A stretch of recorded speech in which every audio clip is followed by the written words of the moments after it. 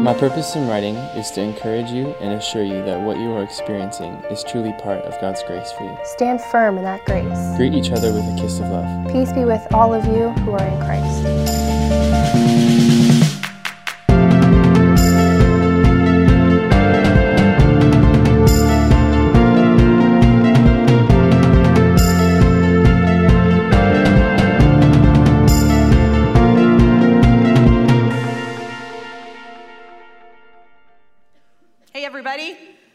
It is great to be with you guys today as we continue to work through this letter from the Apostle Peter. Go ahead and grab your Bible and open it, or open your Bible app and find 1 Peter. It's towards the end of your Bible. If you get to 2 Peter, you've gone too far. And we're going to be studying the first half of chapter 4 today. But before we dive into that, I'm wondering if any of you can relate to me in something. Have you ever experienced a time where you get treated differently, like in a negative sense, once someone discovers that you are a Christian? This happens to me all the time when I'm flying. Where a stranger sits down next to me, we're getting ready to take off, you know, the flight attendants are doing their thing, and we start engaging in small talk. And pretty early on in the conversation, they asked me the question, "So, what do you do for a living?" Now, Steve Ingold actually told me this week that whenever he gets asked that question, he responds by saying, "Okay, I'll tell you, but first you have to promise that you won't judge me." Like, that's a great line. I'm going to start using that, right? People are like, what does he do? I told Steve, though, I'm going to start using that. But once they say, okay, I promise I won't judge you, I'm going to respond as seriously as possible and say, I'm an assassin. Right? Wouldn't that spark a good conversation? I think that would be fun. No? Not on a plane? Okay, maybe not. But you see, in that moment, when I'm faced with that question, I have to decide, am I going to tell the truth or am I going to make something up? And don't worry, I tell the truth. And I reply, I'm a pastor. To which I oftentimes get the response, oh. Well, good for you. End of conversation, right? Then we sit for 3.5 hours in awkward silence. It's wonderful. But maybe you aren't a pastor, so you can't relate to that specifically, but I'm sure you have similar experiences. Like when your neighbor asks you what you're doing this weekend, and then they look at you like you're an alien from Mars when you mention that your plans involve going to church. Maybe for you, it's when you walk into the break room at work and the group of people who were discussing office gossip, they look at you like, ugh, buzzkill just showed up. Because they know that like you don't participate in that kind of conversation. Now everyone's standing there awkward and silent, and it's weird. Maybe it's when your buddy is making comment after comment after comment that's just mocking your intelligence in front of your whole group of friends because he's so shocked that you actually believe in this Jesus stuff. See, for a lot of us, it's not that uncommon to have experiences like these because we're Christians living in a non-Christian society. And last weekend, we studied part of 1 Peter chapter 3, where Peter says this, always be prepared to give an answer to everyone who asks you to give the reason for the hope that you have. Pastor Steve Mattson did an excellent job coaching us in how to do just that, how to prepare to explain our hope in Jesus Christ. But what happens when I do that and people don't agree with the message that I give? That they don't share the same faith that I have, and they honestly don't really like the fact that I'm a Christian. And so, as a result, all I get in return is flack. Well, our text today is going to talk about this very thing. You see, the Christians that the Apostle Peter wrote this book to over 2,000 years ago, they can actually totally relate to us. And the great thing is that Peter, he doesn't just encourage this group of Christians in the midst of the ridicule and the mistreatment they're going through, but he actually coaches them on how they can react, what their response can be when they are receiving this pushback for their faith. So hopefully you found 1 Peter chapter 4 by now. We're going to start by reading verses 1 through 6. Peter writes, Therefore, since Christ suffered in his body, arm yourselves also with the same attitude, because whoever suffers in the body is done with sin. As a result, they do not live the rest of their earthly lives for evil human desires, but rather for the will of God. For you've spent enough time in the past doing what pagans choose to do, living in debauchery, lust, drunkenness, orgies, carousing, and detestable idolatry. And they're surprised that you don't join them in their reckless, wild living, and they heap abuse on you. But they will have to give account to him who is ready to judge the living and the dead. For this is the reason the gospel was preached even to those who are now dead, so that they might be judged according to human standards in regard to the body, but live according to God in regard to the spirit. Okay, so we know from what we've already studied in previous weekends of this series that Peter wrote this letter to churches located all throughout what is now modern-day Turkey. And he wrote it as a means to encourage them because they were facing intense persecution and suffering. And we know from certain words and phrases that Peter uses at several instances throughout the book that he's writing this letter to groups of Gentiles. These aren't groups of Jews who have now decided to follow Jesus. These aren't Jewish Christians who kind of have already lived a life that's well familiar with the suffering that comes from a life that's in stark contrast with the culture around you. A life that oftentimes results in you being socially ostracized, even hated. No, that wouldn't have been how these groups of Christians were raised. These are individuals who would have grown up fully engaged in and a part of Roman society. These are not people who grew up as good church kids. And Peter, he even talks about it. He says in verse 3, hey, remember your lives before you met Jesus? Like you were typical Romans who did all kinds of crazy, bad, awful stuff with your friends. Peter says that was your old life. You guys partied, you got drunk, you fully engaged in temple worship, which in many cases involved things like group sexual encounters, bestiality, all kinds of detestable things. And Peter, he's not bringing this up to shame them of their past. He's reminding them of how hopeless, how void of meaning their lives used to be.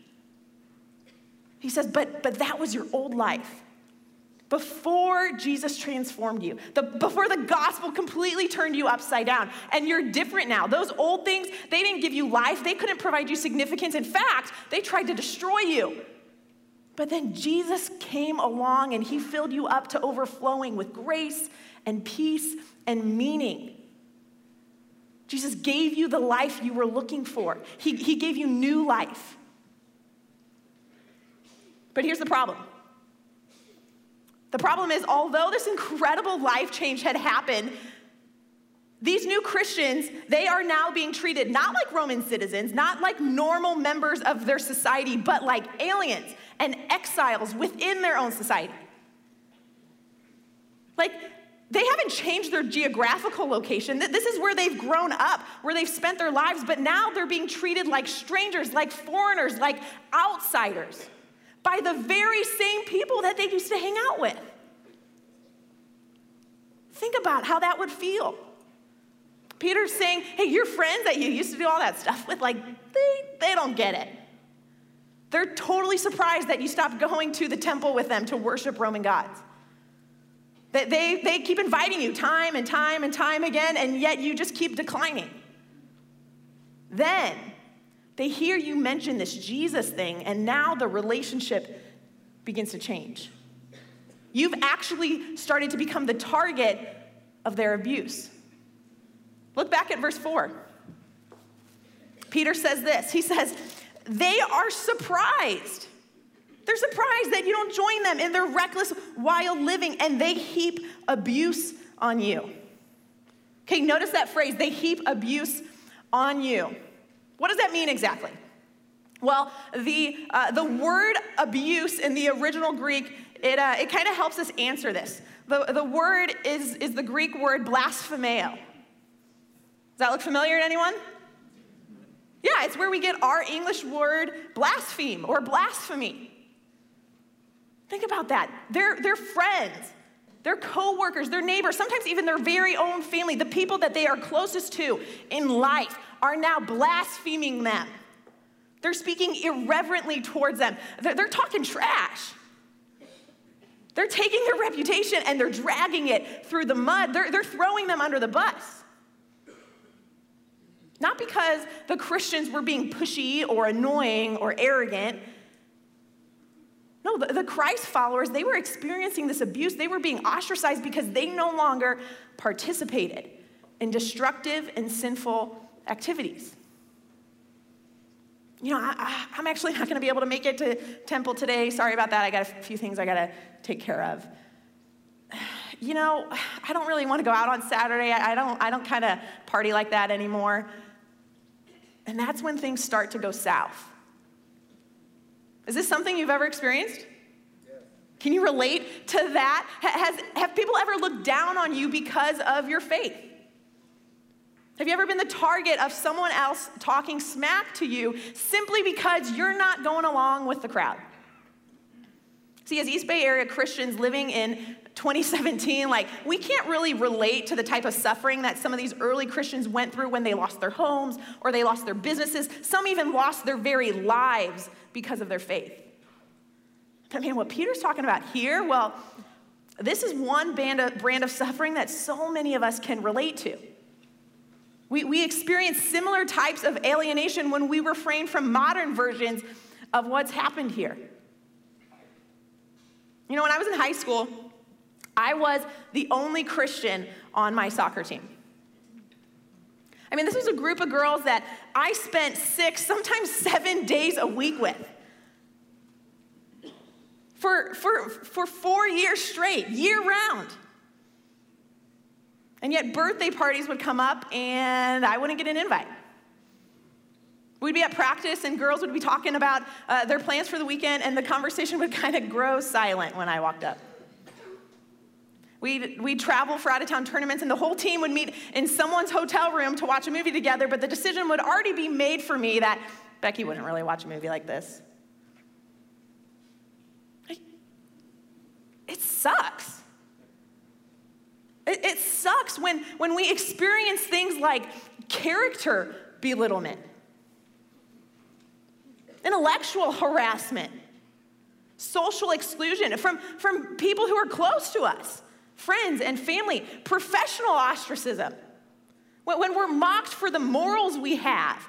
Wait, you don't do what? What are you, a prude? And these things, they happen simply because we are quietly and respectfully disengaging from certain things that are sinful, that we know lead to death, that we know will only bring hurt and pain and destruction. Because we've seen the other side. We've found life. Why would we continue to do those things that lead to death when we know the answer? You guys, you see, that's a part of what it means to be a Christ follower. When we live lives differently than the secular culture around us. See, when we endure situations like this, even though they are painful and alienating and at times completely unfair, we can be encouraged because it actually means that we're on the right track. It's why Jesus tells his disciples in John 15, he says, hey, if the world hates you, keep in mind that it hated me first. If you belonged to the world, it would love you as its own. But you don't belong to the world. Who do you belong to? You belong to Jesus. And that is why the world hates you. Not that is why the world might hate you, but if you're pretty nice, then they probably won't. No, Jesus is saying the world will hate you. Be prepared for that. See, the very fact that we're facing these situations is evidence that we're following Jesus, that we're his. Not just in word, but also in action, in lifestyle. In fact, I would actually say if we aren't experiencing these types of things, if we aren't experiencing these types of situations, whether it's at home or in our neighborhood or at work or wherever it may be, I think we should spend some time this week, get alone, just you and God. And say, hey, God, have I actually given you control of my whole life? Or are there still areas of our past that we aren't yet willing to give up to change? We still want to blend in that way. See, Peter says, hey, don't be surprised when people heap abuse on you because of your faith in Jesus. Actually expect it. And then when those times come, when those things are happening, here's how you shouldn't respond. Right? We talk a lot about next steps here at Cornerstone. Peter would say, here is your non-next step. He says, don't retaliate. Don't retaliate. He says, hey, don't get sucked into that revenge game. Even when trash talking is involved. I mean, I don't know about you, but when someone's like trash talking me, it is so hard. It takes everything in me to just not fight back. Because I can be really clever and mean and cutting with my words. And Peter's saying, hey, pull back on that inclination. Look at verse 5. He says, but they will have to give account to him who is ready to judge the living and the dead.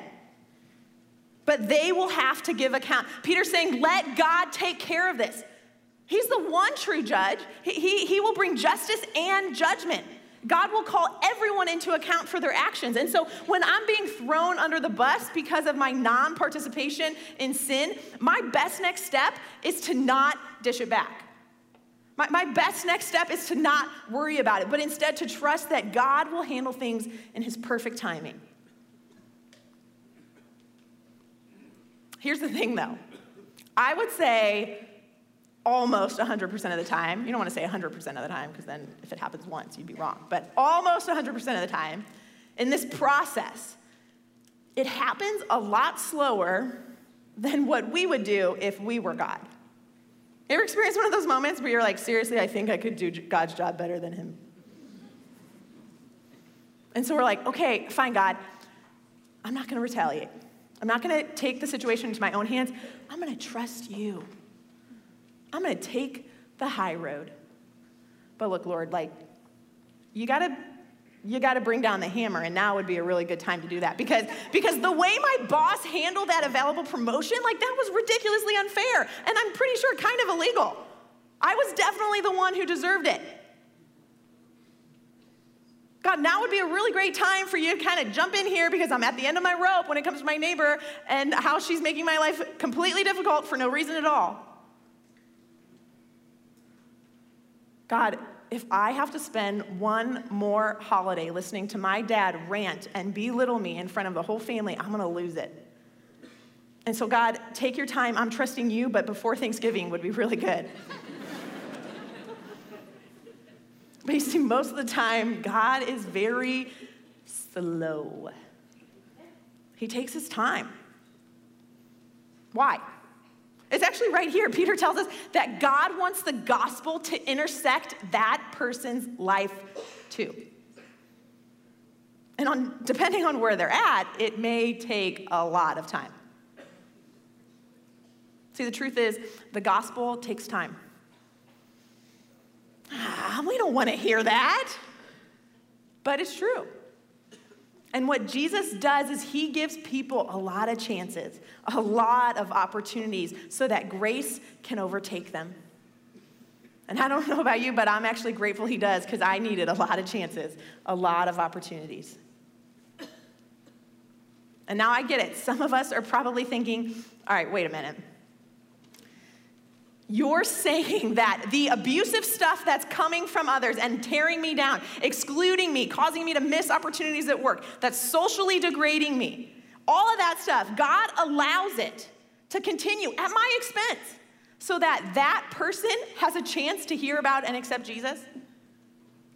You're saying that I'm supposed to absorb punches so that the one who's throwing those punches can get right with God? Well, yes, that's exactly what I'm saying. Actually, Peter's saying it, so blame him. See, that, my friends, is actually how we imitate Jesus. Because absorbing blows for us is what Jesus did. 2 weeks ago, I had the incredible opportunity to go to Israel for my first time with a group from Cornerstone. And if you've never done that trip, you have to. It's unbelievable. And one of the places we went to was, we were in Jerusalem, and we went to this place called Antonia Fortress.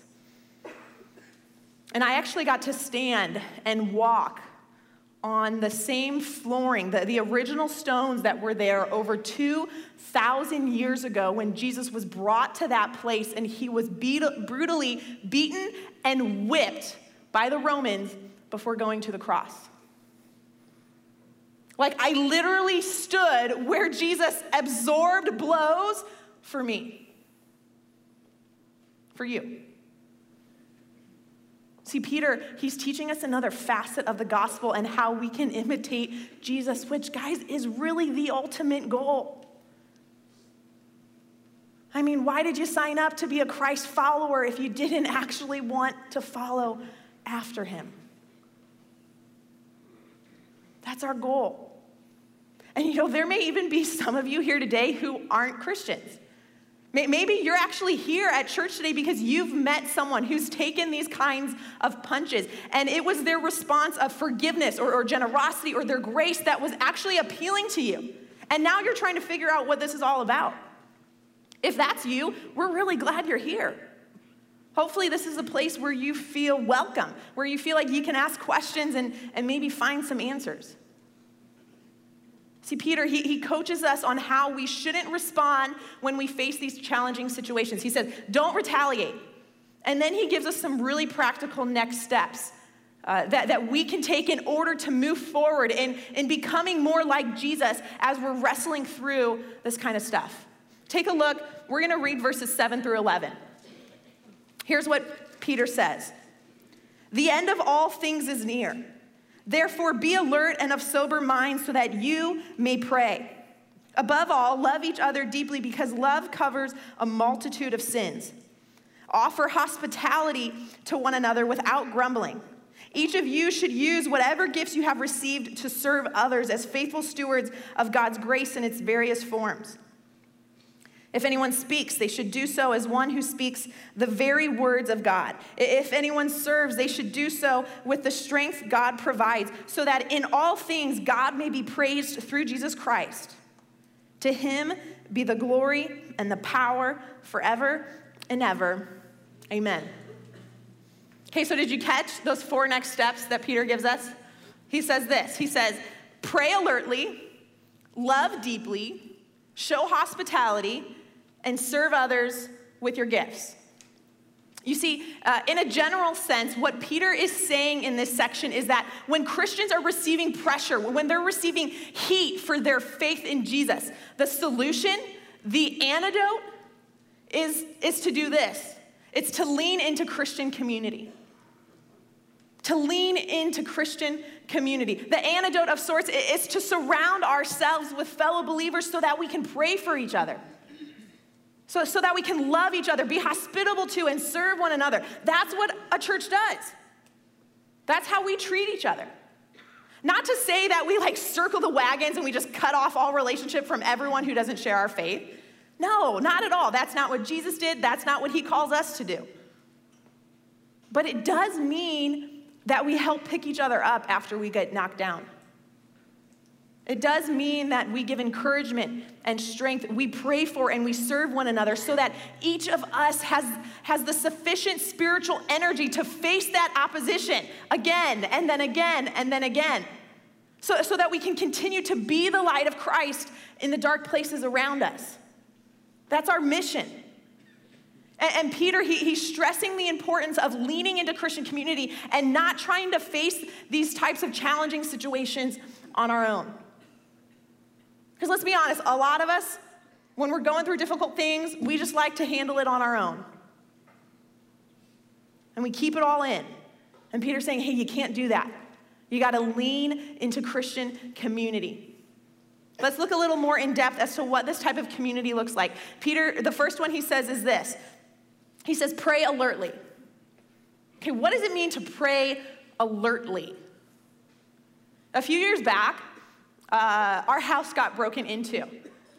Thankfully, all they stole was a little safe that, unfortunately for them, didn't have really anything valuable in it. Unfortunately for us, it had all of our important documents in it, so that's fun. And that experience, it kind of put us on edge a bit. We got identity theft protection. We were like checking our bank accounts and our credit cards for like multiple times a day for fraud. Now, not only that, but we were much more alert. I walked around the complex and I would notice everything. I mean, if I saw anyone that I didn't recognize, I immediately started utilizing all of my wonderful criminal minds expertise, and I would begin to analyze them in my head. I would like be trying to identify any clues as to whether or not they were the person who broke into my home. I'm a little crazy, but that's okay. The point is, when you're on the alert, you notice the little things that would otherwise go unnoticed. When you're on the alert, you slow down, you pay attention, you begin to see subtle cues that tell you that there's more going on here than what meets the eye. And that's what it means to pray alertly. You're living life in a focused and in an attentive manner so that you're more aware of what to pray for and when to pray for it and how to pray for it. Let's look at the second one. Peter says this. He tells us to love deeply. Now, Peter isn't talking about like a butterflies in your stomach, Twitter-pated feeling kind of love. No, this implies a painstaking love, a love that requires diligence and intentionality. Have you ever experienced love like that? It actually relates back to week 3 of this series when Pastor Billy talked about the word ektonos. Ektonos. And I'm not going to go back into depth, so if you missed that week, go back and watch it online sometime this week. He did a great job. But what we learned from Pastor Billy is that ektonos, it's a stretching love. It's a strenuous love. It will be difficult and challenging at times. Imagine that. Christians being difficult and challenging at times to love. I've never met anyone like that. I'm not talking about you guys, of course. It's the other service, not you guys. See, Peter, he's encouraging them to love each other with this earnest type of love. And then here's the third one. He says, do this. Show hospitality. But he says, don't just show it without grumbling.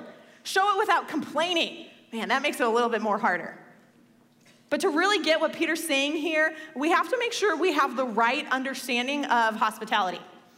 See, the Greek word for hospitality means a lover of strangers. It implies that you are generous and gracious in your care for others, especially those that you don't know. Hospitality does not mean that you throw really great parties. Hospitality does not mean that you have a big, nicely decorated home. Hospitality is not the same thing as entertaining. Entertaining is when we're more concerned with the house being in order or the yard being fixed up or the food that needs to be prepared than we are concerned about the people who are coming through the door. See, if it all depends on things being perfect before you open the door, then you're entertaining. Hospitality, on the other hand, it opens the door even when the kids' toys are all over the place. Hospitality opens the door even when your hair is a hot mess, because hospitality isn't about impressing. True hospitality is about slowing down, being present, inviting strangers into your life, and caring for others in such a way that communicates to them, you matter to me. That's hospitality. Man, think of how great our holidays could be if Cornerstone really embraced being hospitable in our communities the next few months. Here's the fourth point Peter makes. He says, serve others with your gifts. Notice that he doesn't say, serve others if you have a gift. No, the gifts are implied. The truth is, each and every single one of us has been given gifts by God to use not for our own personal gain, but in the service of others. And the result of using our gifts, it doesn't just help others. It's not just for the benefit of those we're serving, but it actually brings joy and significance and fulfillment to our own life as well. I've experienced it firsthand. Here's what we're going to do. On the count of 3, I want every single person, and if you're watching online, I want every single person to yell out what their gift is, okay? 1, 2, I'm just kidding, we're not gonna do that. Some of you guys got so nervous, and then some of you were like totally pumped. You're like, I know what it is, I'm gonna say it loud and proud. Okay, let's say we did that though. Let's say we did that. I imagine that there would be a significant percentage of us who would answer, I don't know. And you know what? That's okay. It's okay to not know. It's not okay to let not knowing keep you from serving. It's not okay if we convince ourselves that, it's fine, I'm just gonna stay on the sidelines until I can figure all this out. See, at some point, we just have to be willing to take a leap of faith and start serving somewhere, anywhere. And as we do that, we'll actually begin to gain more clarity as to what our gifts are. But you see, if we don't start somewhere, then we're gonna spend the rest of our lives always not knowing. We gotta just jump in. And if this is you, I'm gonna ask you to do something. See, we actually have a team of volunteers called Connectors on all of our Cornerstone campuses. And their gift, one of the ways that they serve is by helping people discover their own gifts. And so if you would say, I don't know what my gifts are, or maybe you know what your gifts are, but you don't even know where to begin to start serving. Here's what I want you to do. I want you to stop by the Next Steps area on your campus before you leave today. Or if you're joining us online, you're gonna shoot an email to this address, connect@cornerstoneweb.org. And you're just gonna say, hey, I wanna chat with a connector. Now don't worry, we know you've got a lot of great things to do after church, so we're not gonna have that conversation right then and there, but we will have a connector reach out to you this week. And they'll help you begin to figure this out. Guys, the reality is we're in this together. We're here to help you. And you are too valuable and too needed to not know your gifts and then use your gifts. And I'm gonna close with this. Let's put up those 4 points that Peter gave us, these 4 next steps. Why do you guys think these are the 4 things that Peter chooses to call out when he talks about Christian community? Like, why these 4? Because if you think about it, there's a ton of other things he could have put up here. I mean, you read any book in the New Testament, and Paul, Peter, John, they'll all give you like list of things that Christians should be known for, a list of things that a church, a Christian community should do. But here, in this moment, in this context, Peter chooses these 4. I think it's because he knows from personal experience how important these things are, especially for someone who's feeling a bit battered and bruised by the world around them. Especially for someone who has experienced ridicule and rejection, and they're tired and hurting and exhausted, and they're just trying to figure out how to navigate it all. Like, think about it. There's something really healing about each of these things. There's something healing when we know that there are others around us who are on the alert and who are praying for us. It's healing when we understand the acceptance that comes with being loved deeply and fully by others. It's healing to experience the kind of care that comes from being shown true hospitality, from knowing that you matter to someone. It's healing to be a part of the unity that's built when we each are using our gifts to serve one another. See, when we experience this type of like real, authentic Christian community, the wounds that have been inflicted on us, the blows that we've had to absorb, they begin to mend.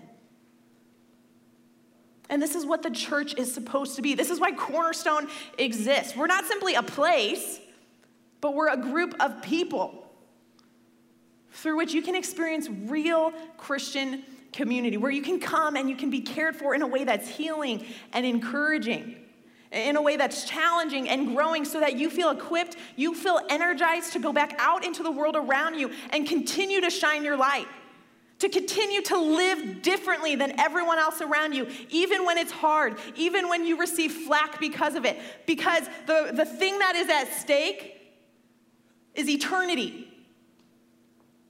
You do that, you push through, you persevere so that through you, others will come to know the great love of Jesus Christ. So that through you, others will have their lives completely transformed by the gospel. And that was Peter's prayer for these Christians over 2,000 years ago. And man, that's my prayer for each and every single one of us. Let's pray together.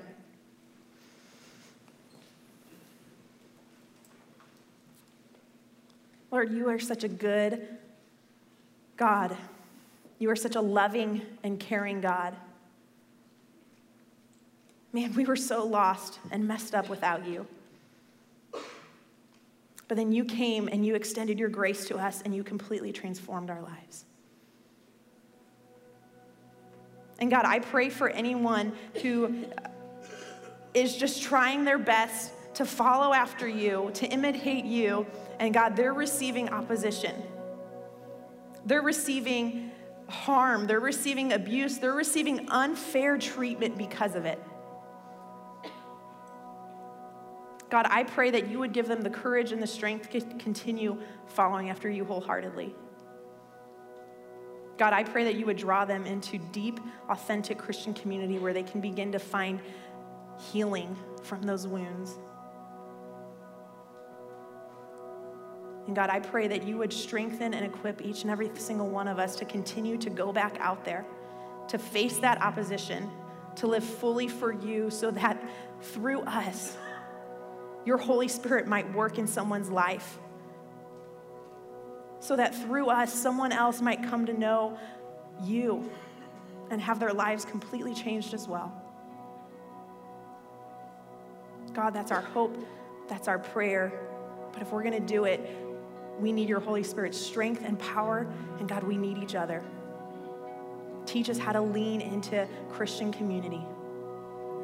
We love you, Lord, and we pray these things in your Son's awesome and mighty and matchless name. Amen.